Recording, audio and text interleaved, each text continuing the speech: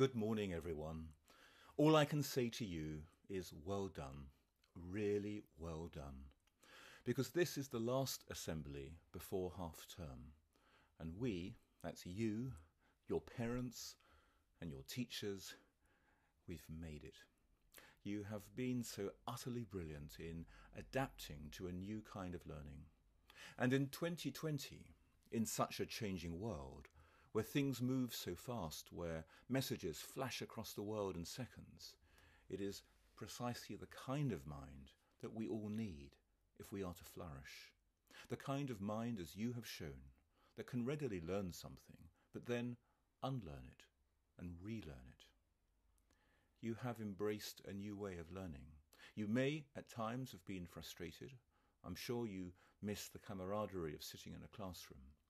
But you have nevertheless stuck with it, and I am so impressed with you. And arguably, it is the sign of a good education. Not only that you're learning things, important and useful though that is, but also that you can be adaptable and flexible in your approach. The students of 2020 will always be remembered as the ones that embraced these challenges. As a school community, we have worked together and supported each other as never before. And I want to thank all of you parents. As headmaster, I don't forget for a moment that without you, we would not be here. And without you, there would be no Hampton Court House. I thank you all for your words of support, your kindnesses, even as you yourselves have been experiencing your own profound challenges. And for the teachers and all the admin and support staff that I work with at Hampton Court House, I thank each and every one of you. You'll remember we met together just before the lockdown when I endeavoured to paint a picture of the crisis, the scale of the challenge, and that if we are to survive this period, it will be a matter of all hands to the pumps, with each one of us going above and beyond. And my goodness, you've done that. And I know that all of you teachers have been working into the night, preparing lessons, marking, and then diving into the next day's Zoom lessons. This has been the most demanding period of your professional lives, but my goodness, you have been wonderful. And so we've done it. We've made it into a half term. Except we haven't. Half term does not begin until we've managed successfully to get to the end of today. And here, you have to make a decision as to what kind of person you are. Are you someone who nears the end of a task and thinks, well, I've more or less done it now, and then ease off? Or are you one in life who finishes well? I think you must have all seen this, whether it's an athlete in sight of the finishing tape and you've seen them ease up only to be overtaken at the last moment by another competitor. Yesterday I spoke about the beauty of chess, and those of you who are chess players will know that one of the hardest things to do is to win the one game. You may well have a winning position, but you cannot, even for a moment, ease up or lose your concentration, because otherwise the game can be lost.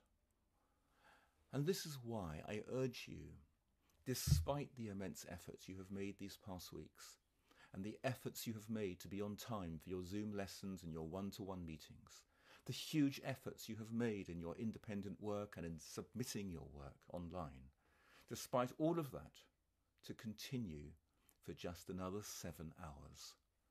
Please, ensure that each and every lesson today you have the same focus and that you work hard right through to 4 p.m. And then step back with well-deserved pride at a job well done. And my goodness, you must rest next week. Recharge. Try to get close to nature. If you have a garden, water the soil, run your hands through it. Take time to examine every bush and shrub, to listen to the birds, and try so far as you can not to be in front of a screen for too long on any given day. What a remarkable first half term it's been. one in which I think we have all learned new things about ourselves and about each other. Do continue to follow the government's advice carefully at this time. As you may have seen, there is some gradual easing of restrictions, but these restrictions have by no means been lifted, and therefore it's essential that you continue to wash your hands, to maintain social distancing with others, and indeed that we all continue to work together in order to control the virus. We are not out of the woods, not just yet. Over half-term, we are continuing with our plans for a partial reopening for our youngest pupils up to and including Year 1. And I know many of you parents have been in touch with Rachel already, but if there are any more questions about this, please, of course, get in touch with us.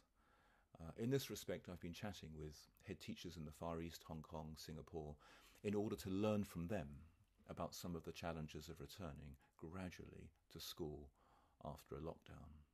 And again, here, there has been such a generous collaborative sharing of ideas and information. What a wonderful world we are sometimes, where people are so kind, generous and helpful. And I know that this is the world that we all want to build. And finally, you may remember that 4 weeks ago I gave an assembly on Ramadan. Well, this weekend is Eid, that's to say the end of the holy month of Ramadan and the fasting period for our Muslim students and families. And to all of you, I say Eid Mubarak to you and to your loved ones. Work hard today, everyone, and I send you and your families all my love and my very best wishes. Look after yourselves and, of course, each other.